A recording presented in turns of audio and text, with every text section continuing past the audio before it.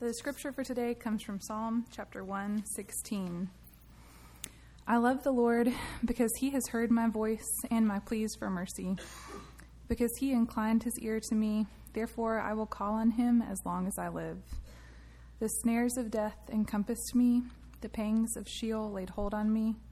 I suffered distress and anguish. Then I called on the name of the Lord. O Lord, I pray, deliver my soul. Gracious is the Lord and righteous. Our God is merciful. The Lord preserves the simple. When I was brought low, he saved me. Return, O my soul, to your rest, for the Lord has dealt bountifully with you. For you have delivered my soul from death, my eyes from tears, my feet from stumbling. I will walk before the Lord in the land of the living. I believed even when I spoke, I am greatly afflicted. I said in my alarm, all mankind are liars. What shall I render to the Lord for all his benefits to me? I will lift up the cup of salvation and call on the name of the Lord. I will pay my vows to the Lord in the presence of all his people. Precious in the sight of the Lord is the death of his saints. O Lord, I am your servant. I am your servant, the son of your maidservant. You have loosed my bonds. I will offer to you the sacrifice of thanksgiving and call on the name of the Lord. I will pay my vows to the Lord in the presence of all his people, in the courts of the house of the Lord, in your midst, O Jerusalem. Praise the Lord. This is the word of the Lord. It is absolutely true and given to us in love.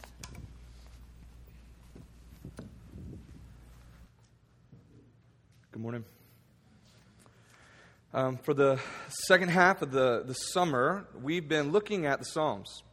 And we've been doing this purposely because we believe that the Psalms are a place in which we, as the people of God, can learn to grow in our faith, in our hope.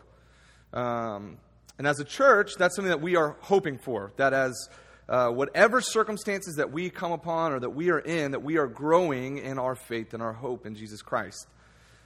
And this morning we're going to look at something that I want to just say up front that I feel woefully inadequate to talk about. And I want to say up front too that in no way will I be able to speak to everything about this topic. And I will probably not be able to do the justice it deserves. Excuse me.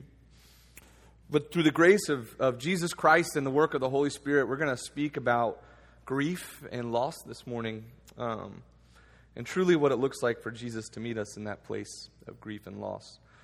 For you, those of you this morning, especially those of you that are college students and are excited about the semester and the year, those of you that are in a good place right now with work and with family, this might feel like a bit of a downer in a lot of ways. But I truly believe that grief and loss is really important for us to talk about as a body because at any moment,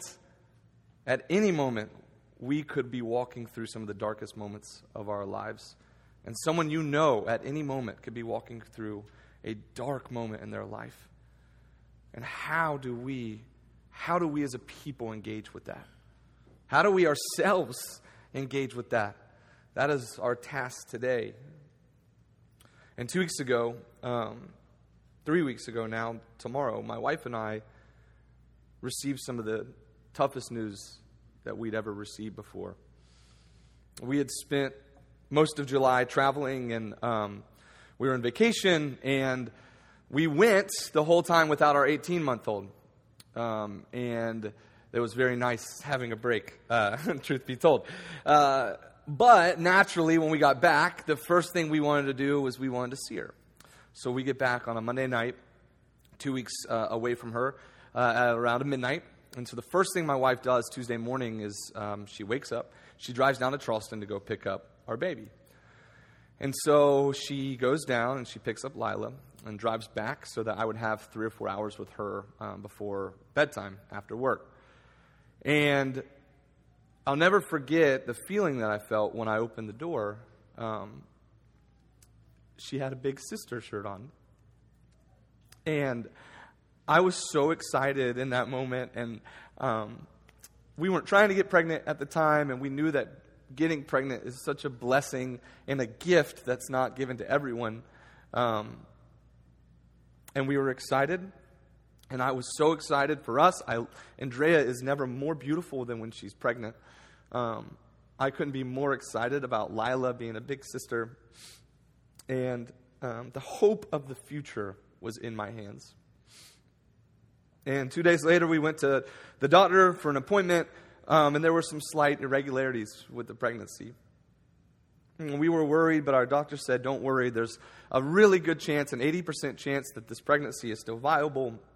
And so we were so certain that it would be fine that we set her next doctor's appointment for just a week later, with the only problem being that I was going to be in Costa Rica with the mission trip. Well, Monday comes around, and I get a phone call from Andrea, and the levels were off. And so they did an ultrasound, and I spent the morning praying, and there was no heartbeat with the ultrasound. And we had lost the baby.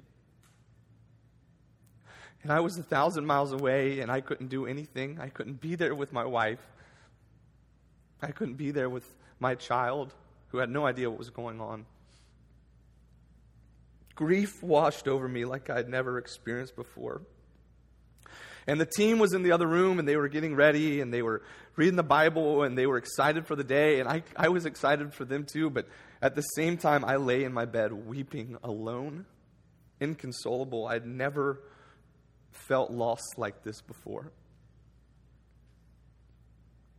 There was no words to describe the brokenness of my heart, wanting to be just holding my family in my arms, and I couldn't. There was no theology, no faith, no hope for me in that moment. Grief encompassed me.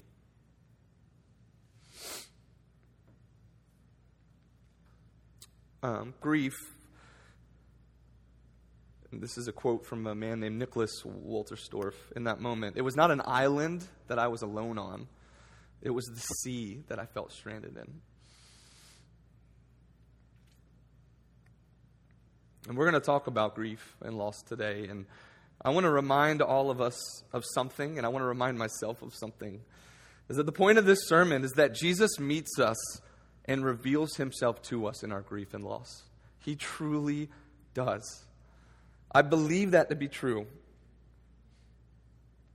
But also what I want us to keep in tension today is that that's not always an instant thing. That's not always something that happens immediately. True grief and loss can be so intense and overpowering that that's all you can feel at times. And that's okay. This doesn't make the truth of the gospel any less.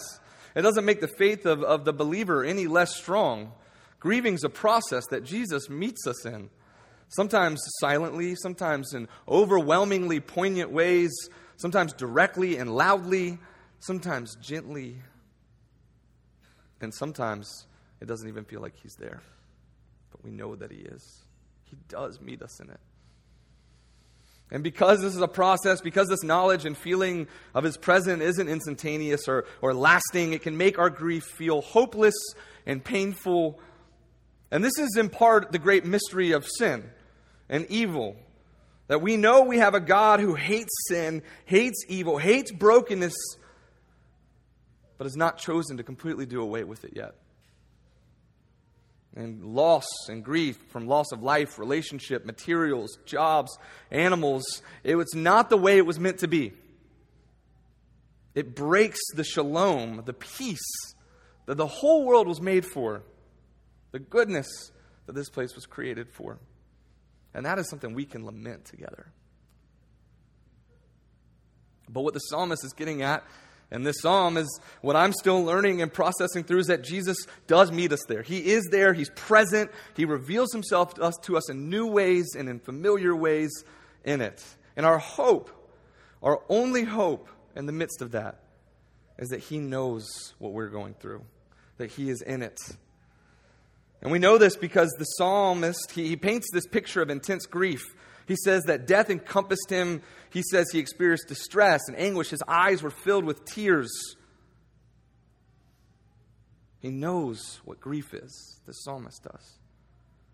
But in the same breath, and this is what's so provocative about this psalm, is he says he loves the Lord. He says that the Lord's delivered him. He's inclined his ears to him. How can both of those two things be true? Today we're going to hopefully take a look at that together. And before we get into this passage, I know this has been a long introduction, but one thing I just want to remind us is something. The pain of grief and loss, it looks different for everyone to walk through. Everyone's experience is different. So for that reason, we're not going to talk about the stages of grief today. I'm not qualified to do that. We're not going to talk about a step-by-step plan of how to walk through loss. Again, I don't feel qualified to do that. This morning, we're going to look at simply this. What does it mean for Jesus to meet us in our broken, grieving places of loss?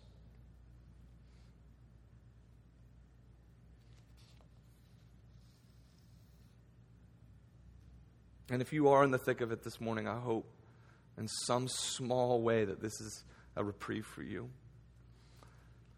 And those of you that know people that are in the thick of it right now, I hope that this is in some way encouragement to you. And for those of you in years to come, when grief inevitably comes, I hope in some way this can be an encouragement to you. That's my hope for us this morning. So today we're going to look at 3 ways the psalmist shows us that we will experience the presence of the Lord in our grief and in our loss. First, we must call on his name in the midst of it. 2, we must count on his character in the midst of his grief and our grief and loss. And 3, we must celebrate his deliverance in the midst of it. So first, we must call on his name. In verse 3 of the psalm, he says this, the snares of death encompassed me. The pangs of Sheol laid hold on me, and I suffered distress and anguish. And if you take this verse at face value and pair it with the later verse that mentions death, it could be read that the psalmist had a life-threatening injury or perhaps a sickness that caused him great distress. And this could very well be true. But I think what the psalmist is actually getting at is more than just his own health. I think he suffered a great loss and gone through a period of grief. And here's why. In the Old Testament poetry, which the Psalms are, death and Sheol are incriminating and aggressive forces. Often the poets would use Sheol and death to describe the brokenness and pain of the world that they were feeling, the feelings of grief and despondency that came with that. The psalmist is, in essence, telling us that his hold on his life was slipping through his fingers. Death is almost like a person here, that he says that I'm in his clutches. I'm in the clutches of death. It had seized him and entangled him. His grief and loss made him feel as if he was on his deathbed. And this is what grief does, right? Loss does. It robs us of hope. Sometimes even the will to live. It's overwhelming and powerful and crushing. Even to the point of what it feels like death. So what does the psalmist do when all he could feel is trouble, loss, and sorrow? He does something very simple. He simply calls on the name of the Lord. Right after verse 3, right after describing his sorrow and pain and overwhelming and crushing feelings, he says, "Then I called on the name of the Lord. O Lord, I pray, deliver my soul." He asks for deliverance. He asked to be relinquished from his pain. And we don't know how long it took. We don't know if it was days, weeks, years, or a lifetime. But the Lord answered him. He rescued him from his grief and pain. And before that, the psalmist tells us that the Lord knew his sorrow intimately. He was listening to him as he called on his name. Verses 1 and 2 say this, "I love the Lord because he heard my voice. He heard my pleas for mercy. He inclined his ear to me, so I will call on him as long as I live." The psalmist is reminding us that God is listening when we cry out to him. When we call on his name, he hears us. He sees us. He inclines his ears to us. He hears our cries for mercy and deliverance. He is present.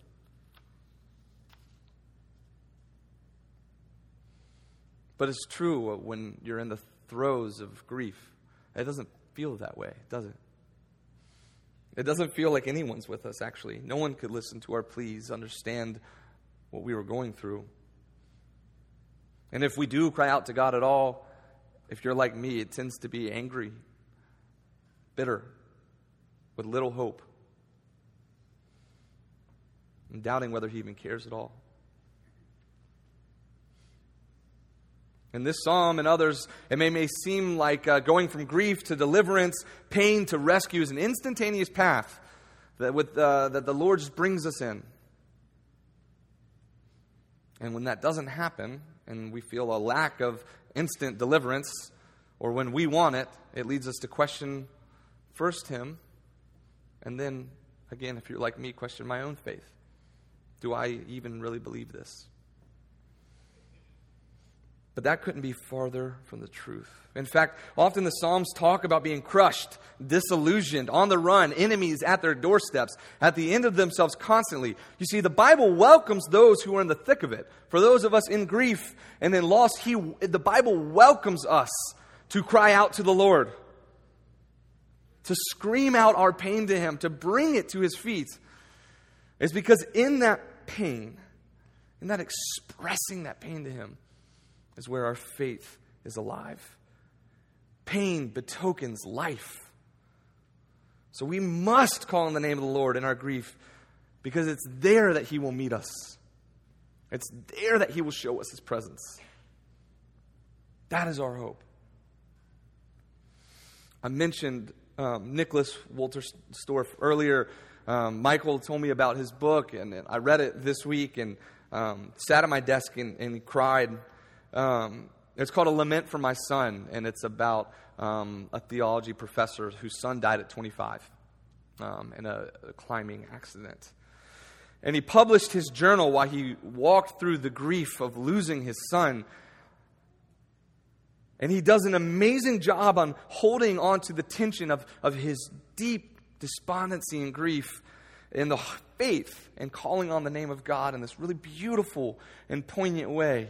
He says this, and this was the cry of my heart this week. He said, faith is a footbridge that you don't know will hold you up over the chasm until you're forced to walk out onto it. He said, I'm standing there now over this chasm. I inspect the bridge. And then he questions himself. Am I deluded in believing that in God the question shouted out by the wounds of the world has its answer? Am I deluded in believing that someday I will know the answer? Am I deluded in believing that once I know the answer, I will see that love has conquered? You see, he holds the faith and the questioning in two hands and tension together. And this is our tension as we walk through grief and loss, is having faith that God hears us, is with us, cares for us when we call on His name, even when it feels like a delusion at times. Hoping that He will rescue and deliver us, and believing truly that He will.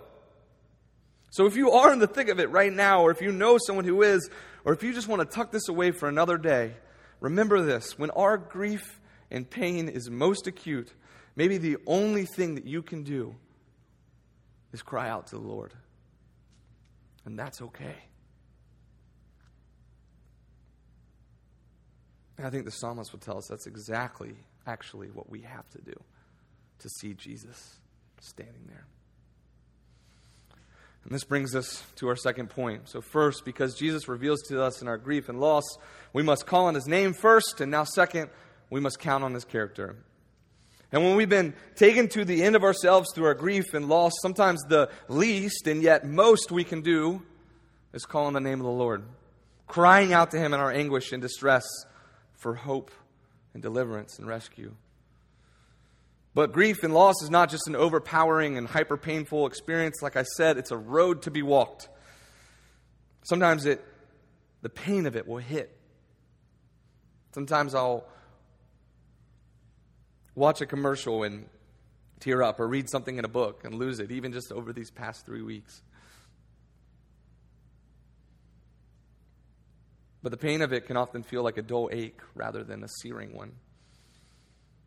So where's our hope then when the grief isn't acute, but it seems like it sticks with us, not being able to shed it?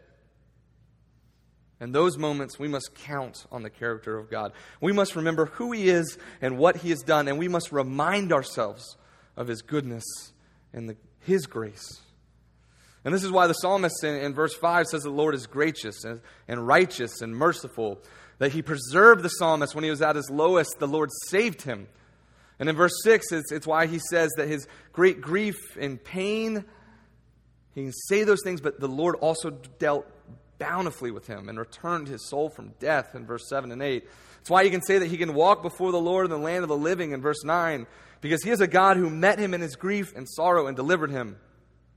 That when he was greatly afflicted and couldn't trust anyone, the Lord revealed himself to him in verses 10 and 11. I feel like he's writing this almost to remind me and to remind you that we have a God who's good and gracious and to not forget it. That he promises to deliver us, who isn't far from us, who deals graciously and righteously with us, because that's who he is. He loves us so much that he gives us the strength to walk in our grief, even when it feels like our feet won't walk for us.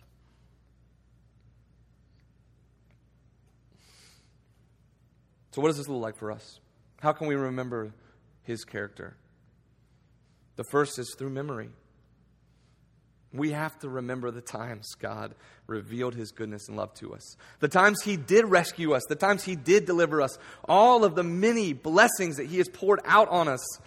And those times of the dull ache and grief stay with us. We have to remember that it is not always this way. That we have a God who has not always dealt with us in this way. Throughout the whole Old Testament, if you go back and read it, the judges, the kings, the prophets, they constantly bring up the past. They're constantly reminding their Israelites, the people under them, the character of the God that they serve. They constantly bring up the way God covenanted with man through Adam and Abraham and Noah and David. They constantly bring up the story of the Exodus, God rescuing his people from slavery. They constantly bring up the heroes of the faith.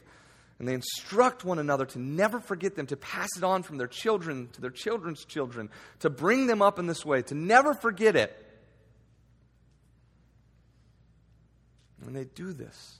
And we have to do it for ourselves and for one another, so that when the loss feels like it's at its most potent, or when it feels like it's that dull ache, we can remember the goodness of our God.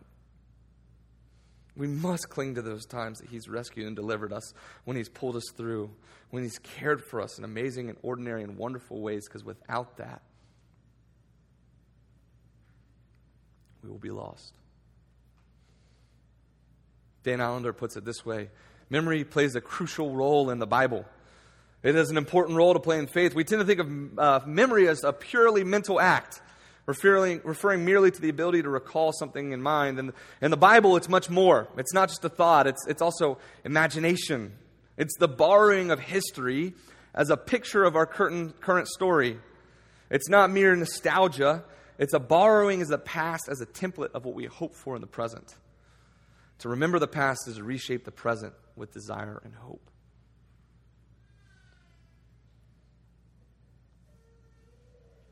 So the other way we can count on the character of God in the midst of our grief is to remember how his character manifested in Jesus Christ.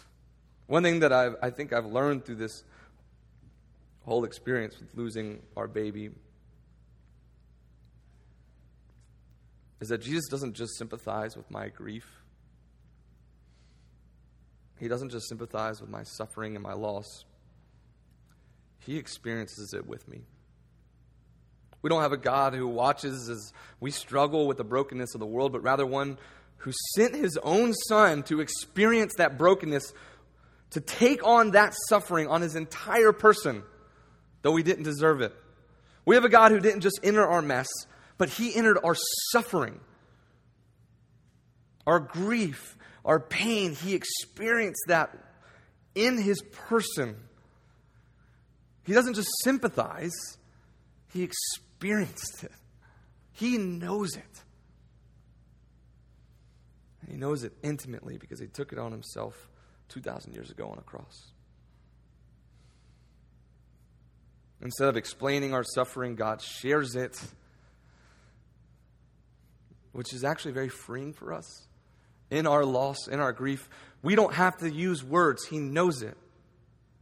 He knows it intimately because he experienced it with us, and it breaks his heart.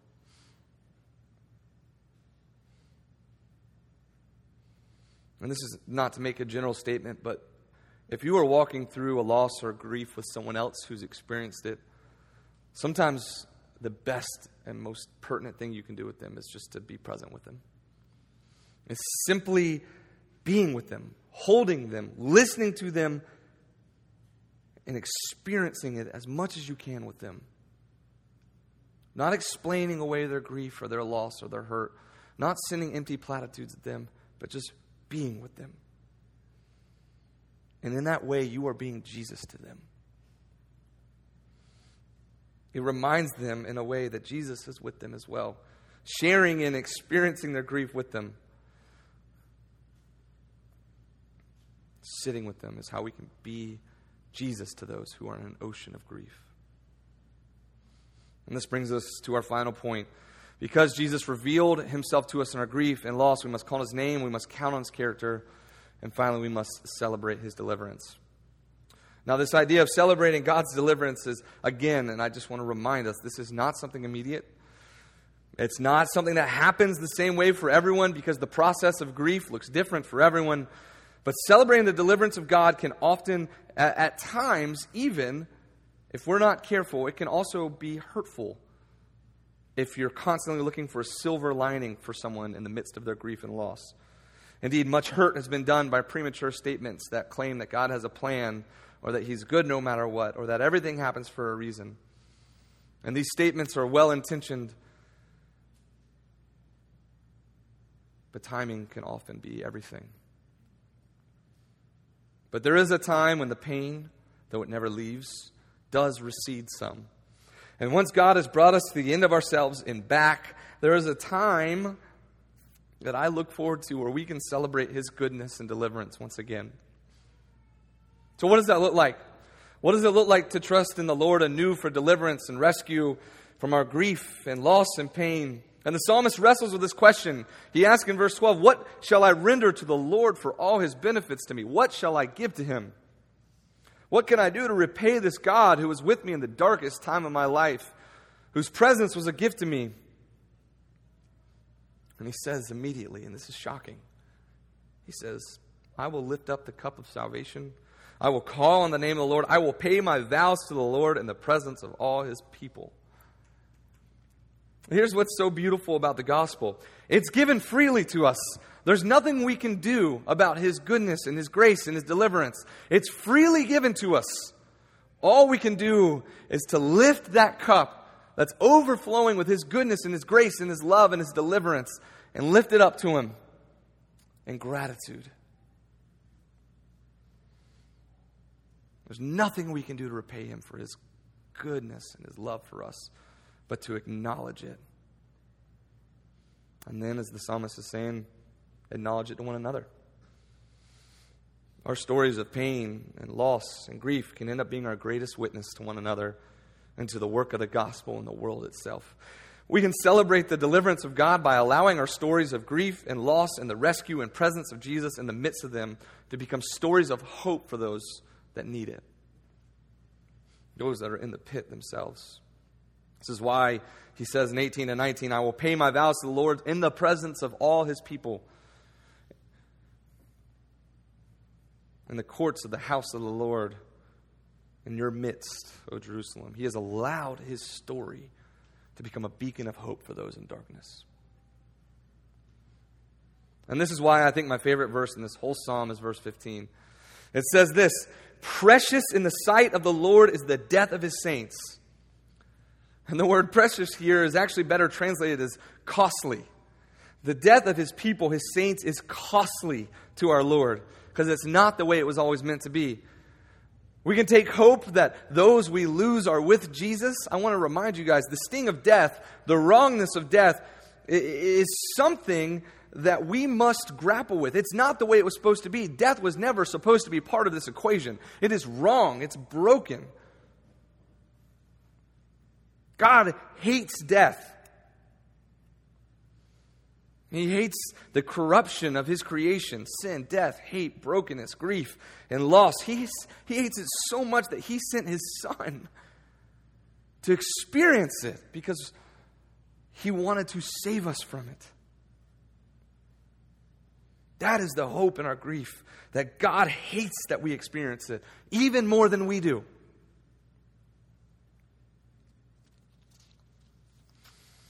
Because of this, I love the story of Jesus reappearing to his disciples in the Gospels, because he still has his wounds on his body. And he invites his people to feel them. Those wounds, the marks of pain and suffering and loss he experienced, were still with him, as a reminder of the great cost of his sacrifice that he took on our behalf. It's in those wounds that we are able to celebrate. Allender again says, "Therefore I cannot sorrow over the loss of life, betrayal, and abandonment without anticipating the dawning day of utter redemption. I cannot weep without sensing that each tear is caught in the crevice of his wounds, mingled with his sorrow, and saved as a rare perfume to anoint his glory." We can celebrate as our life continues and goes on, despite our loss and grief, that we have a God who does not forsake us, who does not abandon us, who does not stop loving us no matter how much pain and grief and loss we feel, who suffers when we suffer, who doesn't want us to experience the grief and loss we do, who can still be in control of all things while allowing terrible and broken things to happen. But to remember that they are not of his doing, they are not of his work, they are not of his kingdom, but a result of the sinfulness and brokenness of this world. And we can cling to the hope that he will return one day to set it all right again. And in the meantime, we can celebrate his presence with us in the grief and loss we feel. Allender again says this: "As we fathom the emptiness of despair, we gain a deeper understanding of Jesus' willingness to empty himself of his glory and to sorrow alone on our behalf. Through our sadness, we learn something about the heart of the Lord. In this way, despair catapults us not into the dark abyss, but into the bright presence of God." Sometimes this bright presence of God looks like people coming around us. And as we finish here, the Monday night, probably the worst day of my life, the darkest day of my life, as I wept more that day than I ever had before, Andrea encouraged me to tell the Costa Rica team what had happened. And they knew something was up. I was not myself that day, obviously. And I'll never forget having our whole meeting that night and sitting in front of them and telling them what had happened that day, thousands of miles away in Greensboro. And I'll never forget what they did that night. They didn't say anything. They listened to me. They cried. And they stood up and they wrapped their arms around me, all of them, all 18 of them, and they prayed for me. And they prayed for Andrea. And they prayed for Lila. And they sat with me in my grief and in my loss. They sat there and they prayed and they laid their hands on me and they wrapped their arms around me. And, I felt so broken and so sad, but so loved in that moment. And I'll never forget afterwards, Kyle Klimek looking at me and saying, "Hey, no matter what holes you need filled this week as you lead this team, don't even ask, I'll fill them for you." I'll never forget Celeste laying in her bed, typing out an email to me, reminding me that she loves me and she's there for me and she loves Andrea and Lila and she's there for us. And me getting that in my bed as I couldn't sleep. I'll never forget Jeremy looking at me and saying, "I don't have words to even say to you. Just know that I'm so sorry." Each of them met me, and that whole team met me in that brokenness. And they were Jesus to me there. And that is where our hope is. It's that Jesus does meet us in that place. That he does share in that experience with us. That no matter what, he loves us. No matter how dark it gets, he wants to be there with us. And he is there with us. And we know that no more prevalent than in this table. Because it's at this table that we are shown that Jesus' body was broken for us. That he allowed himself, he shared in our suffering so much that he came down, lived a perfect life, and then took our punishment on himself. And he took the bread and he blessed it. And he broke it. And he said, "This is my body broken for you." He said, "Do this in remembrance of me." And then he took the cup and he said, "This is my blood that's going to be poured out for you. It's a sign of the new covenant, something new. That all of your sins, past, present, and future, are going to be paid for by my blood." And he said, "Take this, drink it, do this in remembrance of me." This table is our hope this morning in our grief and in our loss.